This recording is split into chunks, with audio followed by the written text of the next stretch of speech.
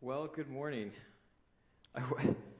I want to say so badly that it's just nice to see you, but obviously, I'm on camera and I don't see you, but at the same time, it is great to be here.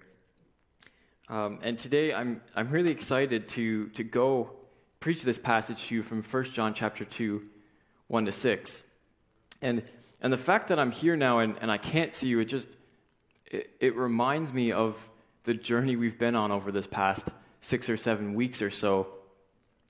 If you've been tuning in just over that time period and you maybe haven't gone to Calvary Baptist before, you would recognize me as the guy who sits in the back over there who plays the guitar.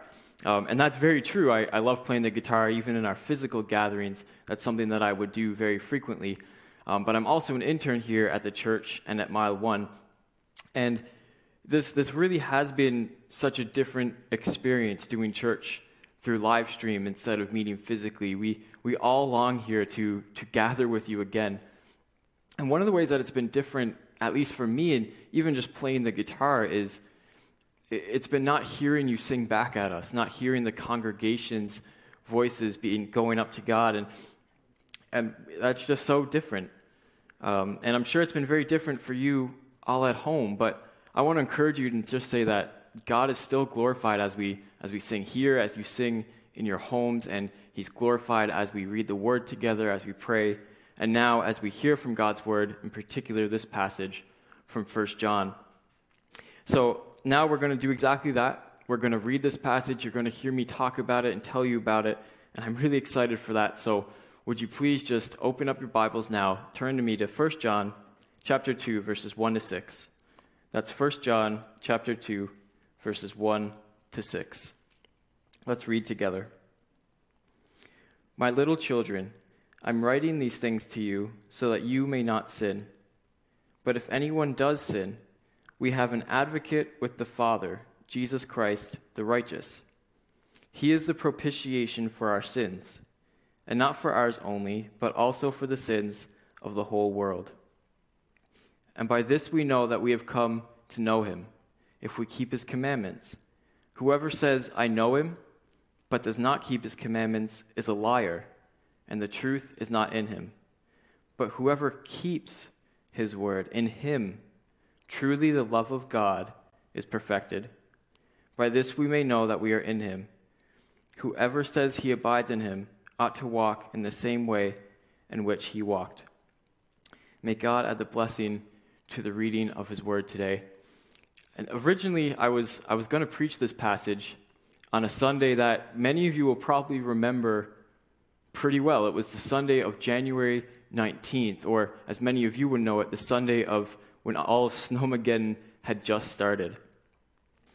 And as we went into that weekend, as the snow came down on Friday, I was very aware of the fact that I might not get to preach this particular passage that Sunday, that church could very well be canceled. And that was, it was a different experience again, but I was confident, I was sure, I didn't really get bothered by it because I knew that God was in control. I knew that as the snow came down, that if church got canceled, then I would just get to preach this particular passage at another time. And for me, that gave me a bit of assurance, it gave me a bit of rest. And as I thought about it, maybe the next Sunday I would get to preach, it would even be a better Sunday than the last one. And, well, here we are. We're here on the first Sunday of May 2020. And who would have guessed that the first time I tried, it would have been on Snowmageddon, and then the second time, we'd now be in a global pandemic. It really is just a wild time, but it's because of our situation. It's because of the circumstances that we're in that I'm really excited just to preach this passage today. I mean, let's face it. During this time, we've all had different emotions. We've all had different struggles, maybe even successes during this time. And even though we might not be going through the exact same thing, I know this. I know that we're all going through a difficult, different time. And if I were to guess, at least if you're anything like I am, you're probably just a little bit more aware of your own sin, especially when tensions are rising, when you have more time on your hands than you would like, and when we're really realizing now that we don't have control over a lot of things. So I want to ask you, how do you deal with that? How do you deal when you give into temptation like Pastor Steve preached about last week? Or what do you do when you crack under pressure as Matt preached last week? What do you do? How do you deal with your sin?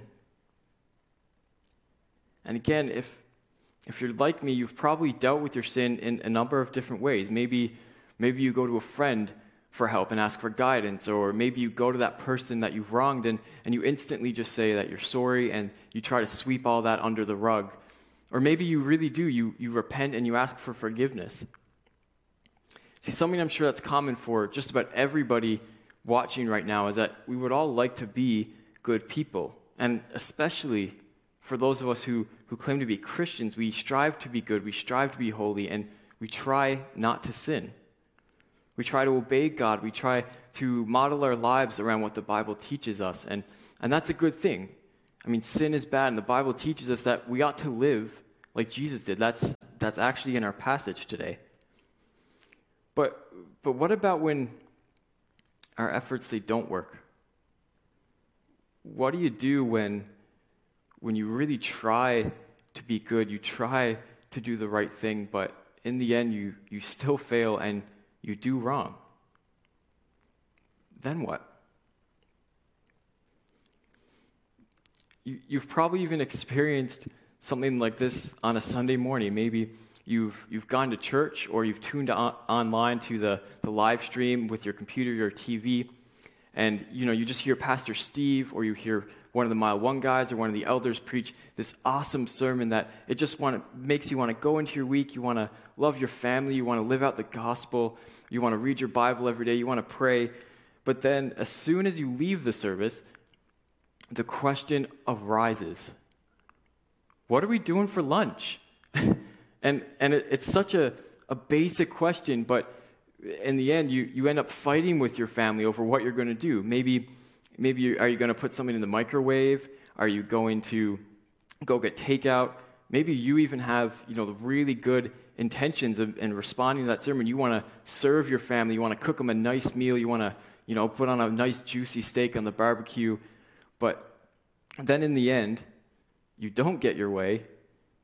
And in the raw emotion of that moment, you just selfishly shut down and sook for the remainder of the afternoon.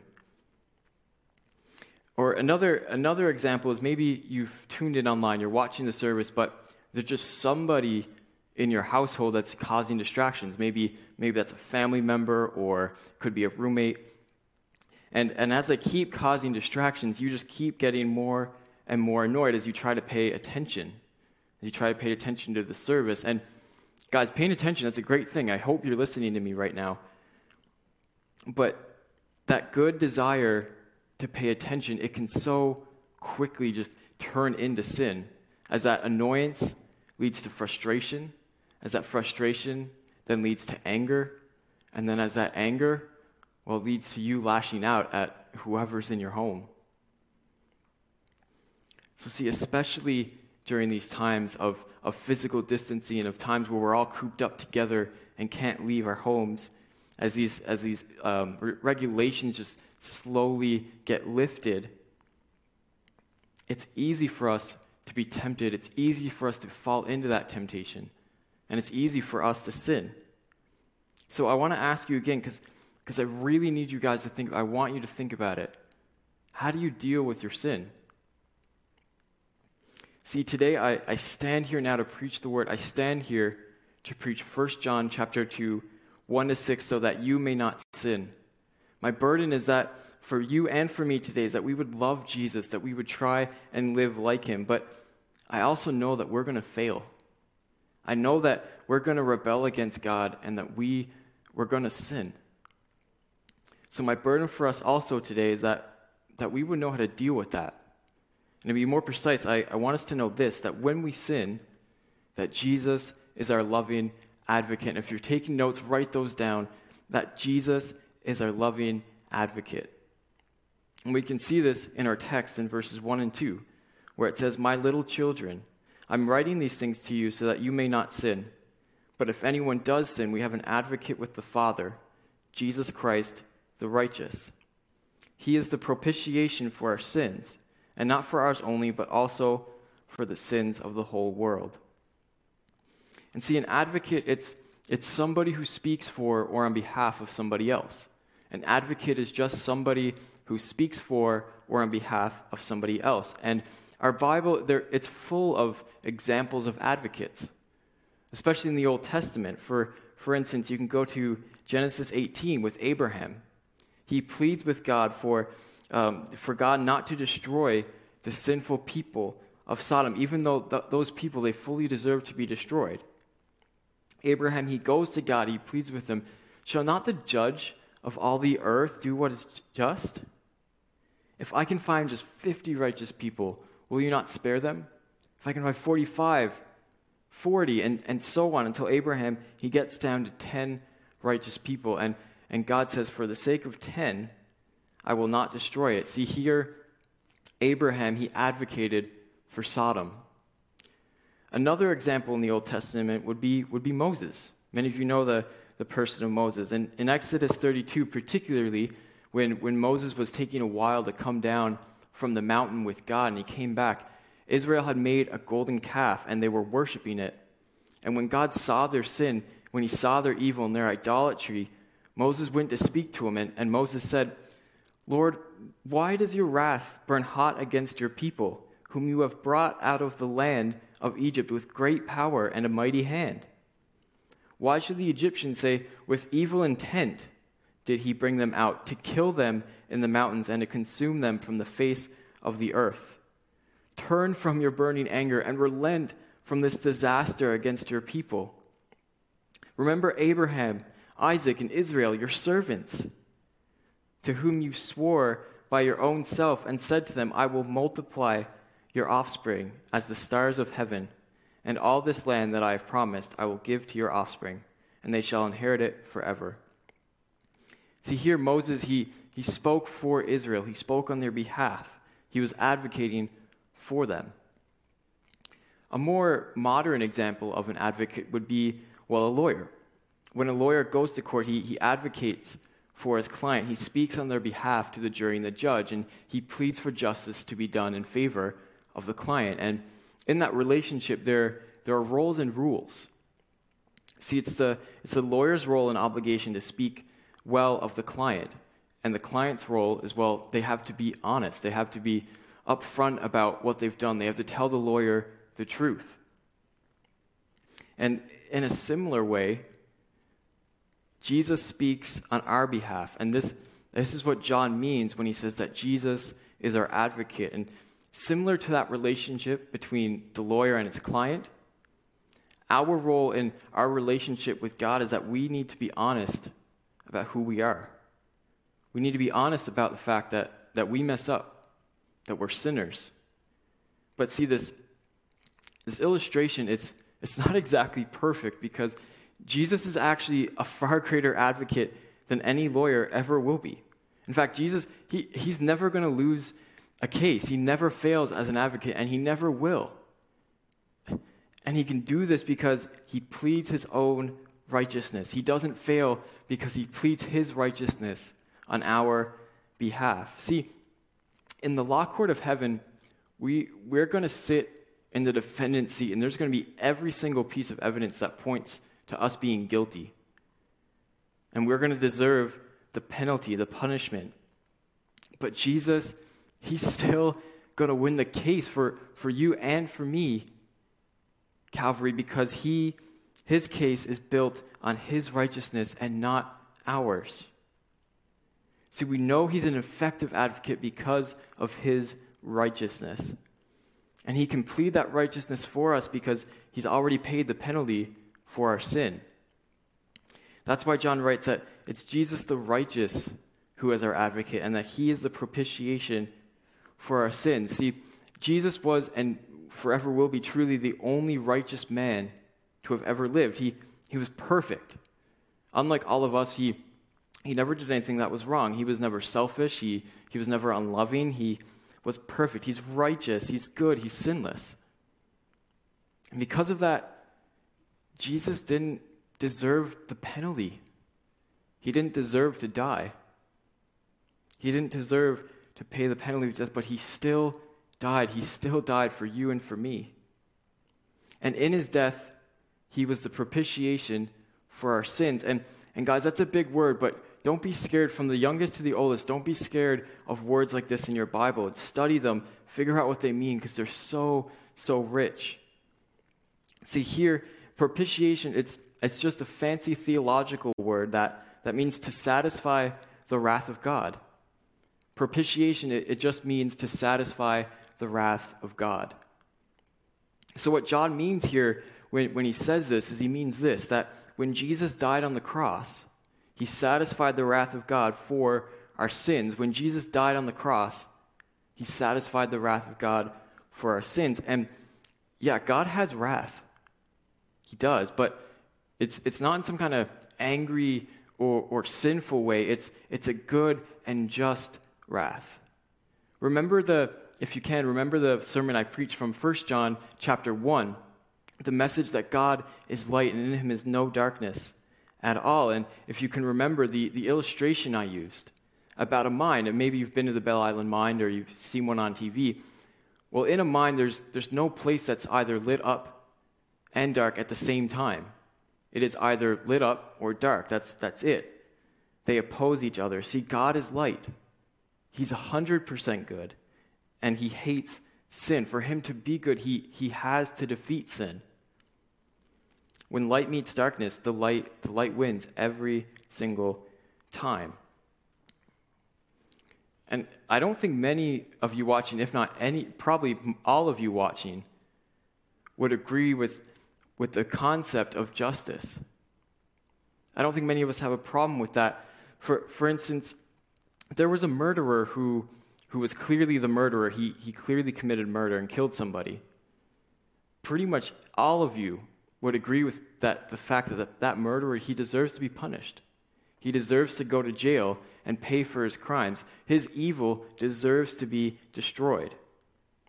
But see, our issues with justice, they often come in when it's our sin, it's our evil that deserves to be punished. And as Paul writes in Ephesians 2:3, we were children of wrath. We are sinners. We deserve the penalty of our sin. We deserve to die. We deserve to receive God's holy wrath. But friends, this is why propitiation, it's so important. See, Jesus died to pay that punishment for us. He satisfied God's holy and good wrath by taking it upon himself on the cross. And don't miss this, that Jesus dying on the cross, it's not a picture of an angry father taking out his anger on his weak, powerless, and helpless son. Jesus on the cross, it's a picture of God himself, the sustainer of all things, willingly and lovingly taking on the weakest human position imaginable, death on a cross, to show his absolute power, his absolute ability to save his people by paying the punishment for their sin and satisfying the wrath of God for them. See, on the cross, Jesus, he defeats Satan, he defeats evil while saying, this is how I love my people. Friends, that's how Jesus loves you. Calvary, that is how Jesus loves you. This forever will be, it was, and it is the greatest act of love. Jesus on the cross. You see, we sin.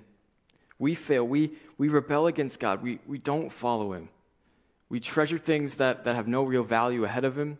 We idolize sports or entertainment. We watch TV instead of reading our Bibles.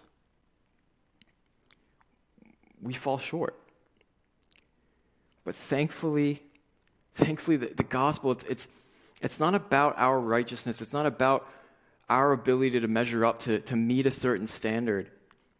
It's about clinging to and trusting in Jesus. He's the righteous one, not us. He is the righteous one who died for our sins. He's the one who paid the penalty for us. He is our loving advocate. And guys, that's why I follow Jesus.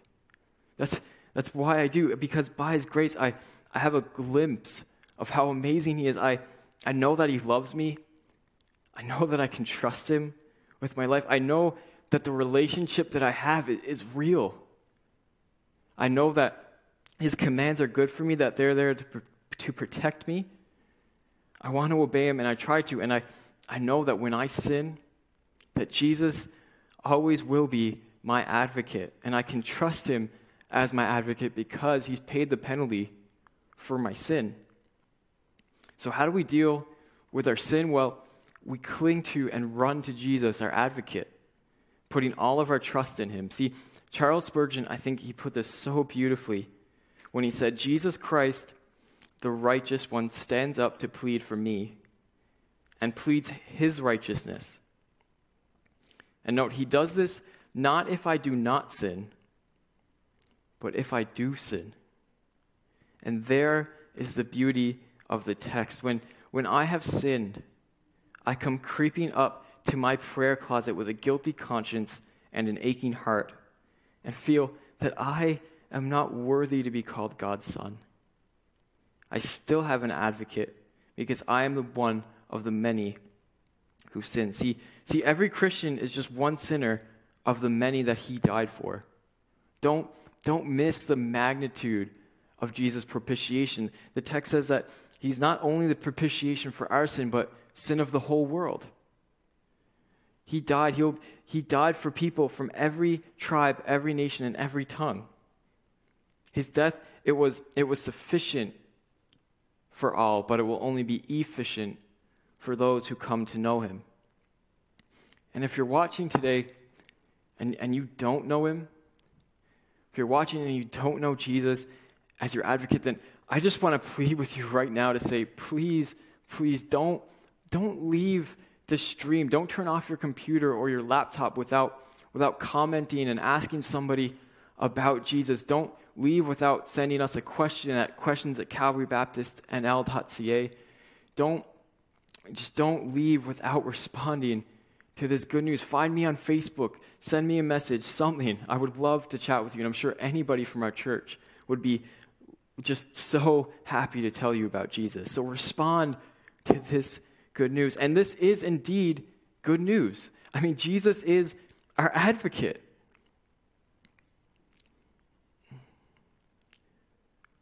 But maybe there's somebody out there right now who's sitting there and you're thinking, David, this sounds great. I mean, I think he's my advocate and I want all of that and I want Jesus and he's awesome, but how can I know? How can I be sure that he's my advocate? And well, friend, if that is you today, I want to encourage you, let's keep going. Let's look at verse 3. See, this is how you know him. You know him if you keep his commands. If you know him, you'll keep his commands. See, people who know Jesus in a personal way, they obey him. And here's the second point if you're taking notes. Obedience is assurance of a real relationship with Jesus. Obedience is assurance of a real relationship with Jesus. We can be sure that we have a real thing with him by looking at our actions to see if we really obey his commands. For instance, look at his command for us to love. In John 15, verses 12 to 14, Jesus, he says to his disciples, "And this is my commandment, that you love one another as I have loved you. Greater love has no one than this, that someone lay down his life for his friends. You are my friends if you do what I command you." His command is that we love each other as he has loved us. See, true obedience to Jesus, it looks like loving selflessly, not selfishly. Do any of you remember back in the fall, I think it was in about October, the case between Brant Jean and Amber Geiger? See, Amber, she shot and killed Brant's brother in a freak accident, totally accident, not on purpose. And Brant's time on the witness stand addressing her, it went viral. And it went viral because he told her that he forgave her, that he loved her, that he knew that if she went to God and asked for forgiveness, that he would forgive her too. He said things like, I don't even want you to go to jail. And he said that what he wanted for her was that she would live her life for Christ, because that would be the best way that she could live. That would be best for her, and that's what his brother would have wanted. But don't miss that she killed his brother. And Brent, he's going to have to deal with that for the rest of his life. He's never going to get to spend another holiday with him. He's never going to get to eat another meal with him. He's never going to get to call him on the phone. He's never going to get to spend more time with him, at least in this lifetime. But see, Brent, he clearly knows Christ, and he clearly exemplifies the gospel in the way that he forgave her and the way that he loved her. And at the very end, and this is probably one of the most powerful parts, because it's by his action that we can see that he really meant it. When he turns to the judge and he goes, I don't think this is allowed, but can I give her a hug? Please, please. He begs so that he could give this woman a hug, and it's such a beautiful moment, and it's a great example. It's a great example of what it looks like to really love another person by forgiving them. And it's this kind of obedience that can give us assurance that we really know Jesus. But that also plays into our obedience to Jesus in our daily lives. For instance, you can give somebody a call if you know they're feeling lonely during this time, and encourage them and just chat with them. That's an act of love. If your spouse or your roommate or your kids, they accidentally break a dish or they forget to do something they were supposed to do, and instead of acting passive-aggressive towards them all day, you forgive them, that's another way we can love. Another thing we can do is just share the gospel with people. Share the gospel with a coworker or a classmate or a roommate. That's an act of love. Or if you sacrifice your opportunity to go out and buy that fancy new TV so that you can watch movies in 4K to go buy groceries for somebody who needs them. That's another way to love someone. And it's these day-to-day things, these day-to-day acts of obedience that point to us having a real relationship with Christ. And they point to us knowing that he can be our advocate because we follow his commands, that we know that he's our advocate because we follow his commands. And friends, the opposite of this is also true. Verse 4, it says, whoever says, I know him, but does not keep his commandments is a liar, and the truth is not in him. And to be clear here, John, he's not just simply talking about people who don't sin. We all sin. What he talks about when he talks about keeping commandments is a continuous, ongoing lifestyle. He's not writing expecting that we're going to be able to be perfectly obedient. There are going to be so many days, there probably won't even be a single day, where I'm able to love Leanne in every way possible. But see, there's a difference between continuously striving to obey Christ and living in consistent, unrepentant sin. If someone claims to know him, but they don't follow his commands, but they consistently go back to sin unrepentantly, unapologetically, then this text, it's saying that if they don't keep his commandments, they don't know him. The truth is not in them. Christ is not in them. But John continues, whoever keeps his word, in him truly the love of God is perfected. And here's how. Here's how our obedience leads to our assurance. And stick with me here. It's a bit of a longer sentence. But our obedience is assurance that we have a real relationship with Jesus. That's the second point I got you guys to write down. And our obedience is assurance that we have a real relationship with Jesus, because keeping his word is the evidence that God's love is being perfected in us. Our obedience is assurance that we have a real relationship with Jesus, because keeping his word is the evidence that God's love is being perfected in us. And God's love being perfected in us, that doesn't mean or try to insinuate in any way that God's love is not perfect.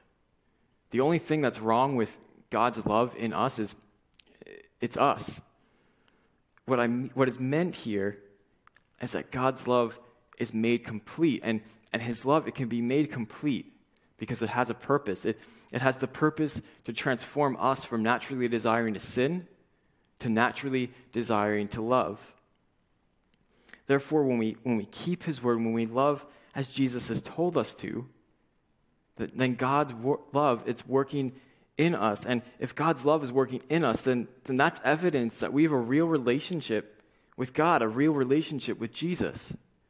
So I can know that I have a real relationship with him because I desire to obey him. And sometimes I succeed in that because his love is working within me.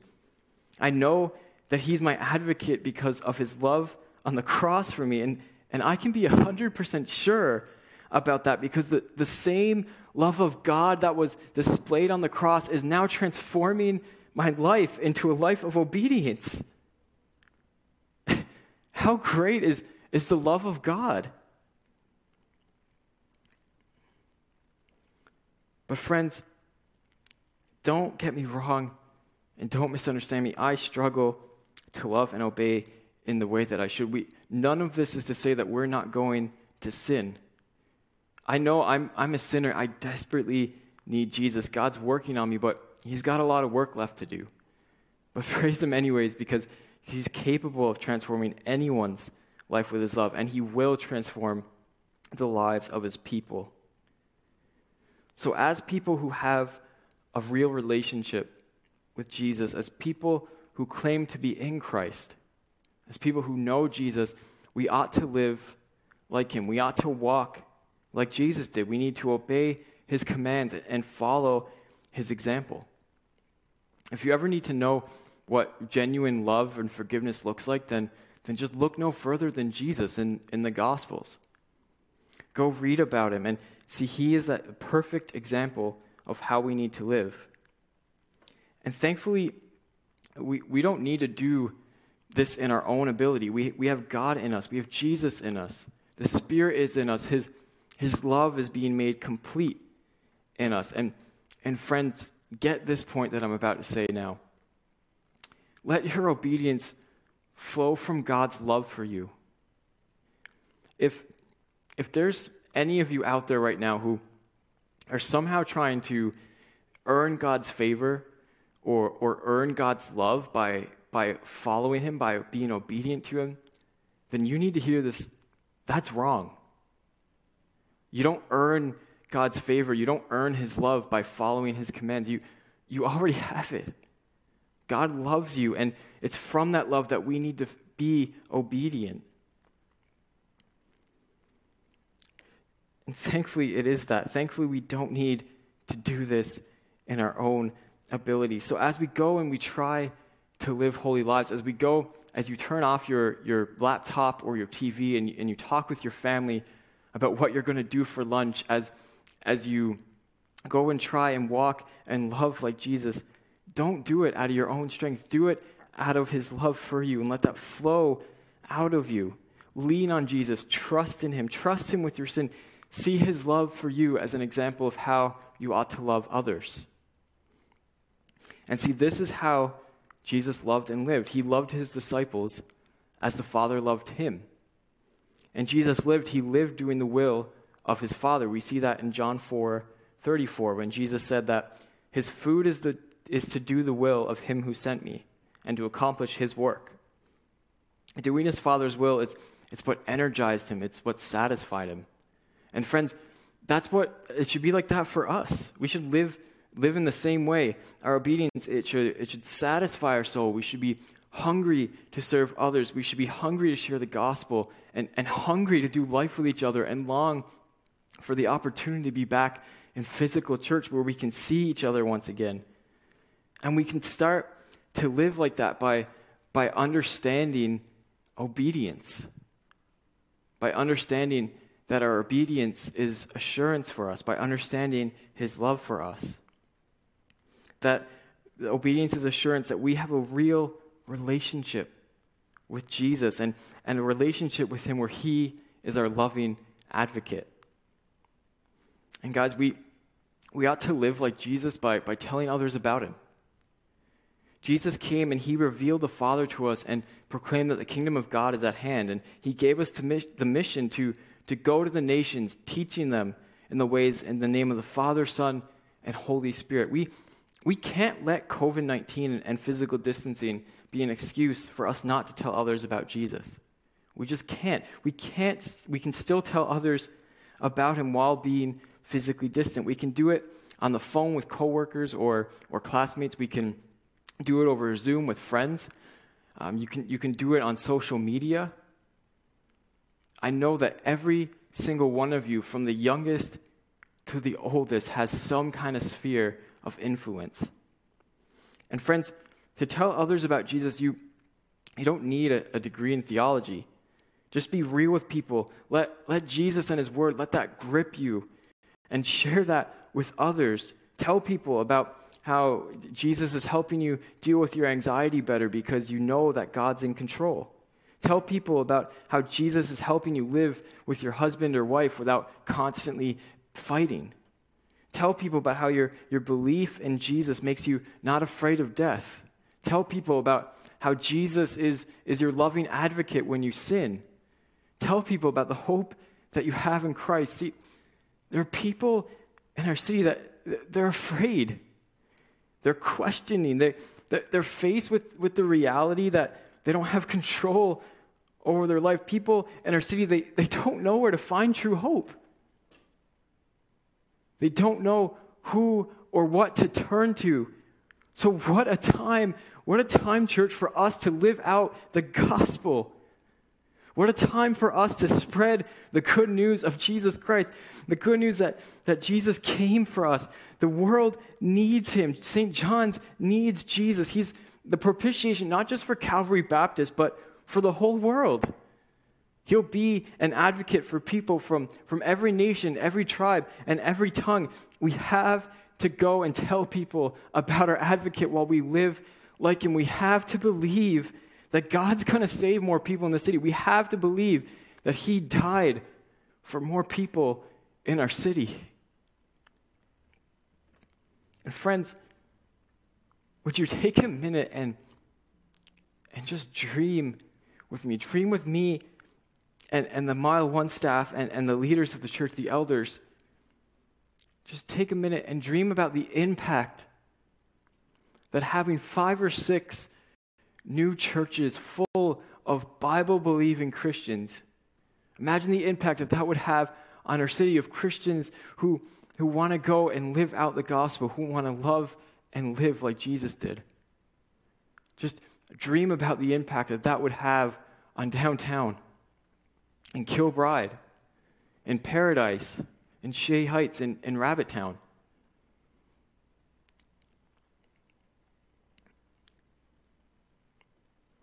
See, to walk in like Jesus, it's going to be a lifelong process full of ups and downs, and we'll never do it perfectly, but with God in us, with God's love being perfected in us, we are going to grow more and more into the image of Jesus Christ.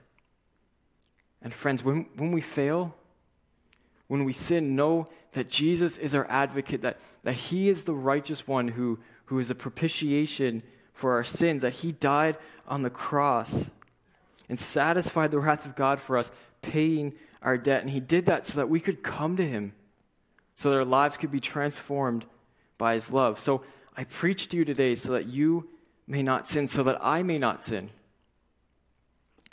And now I want to close with a very fitting quote from Charles Spurgeon.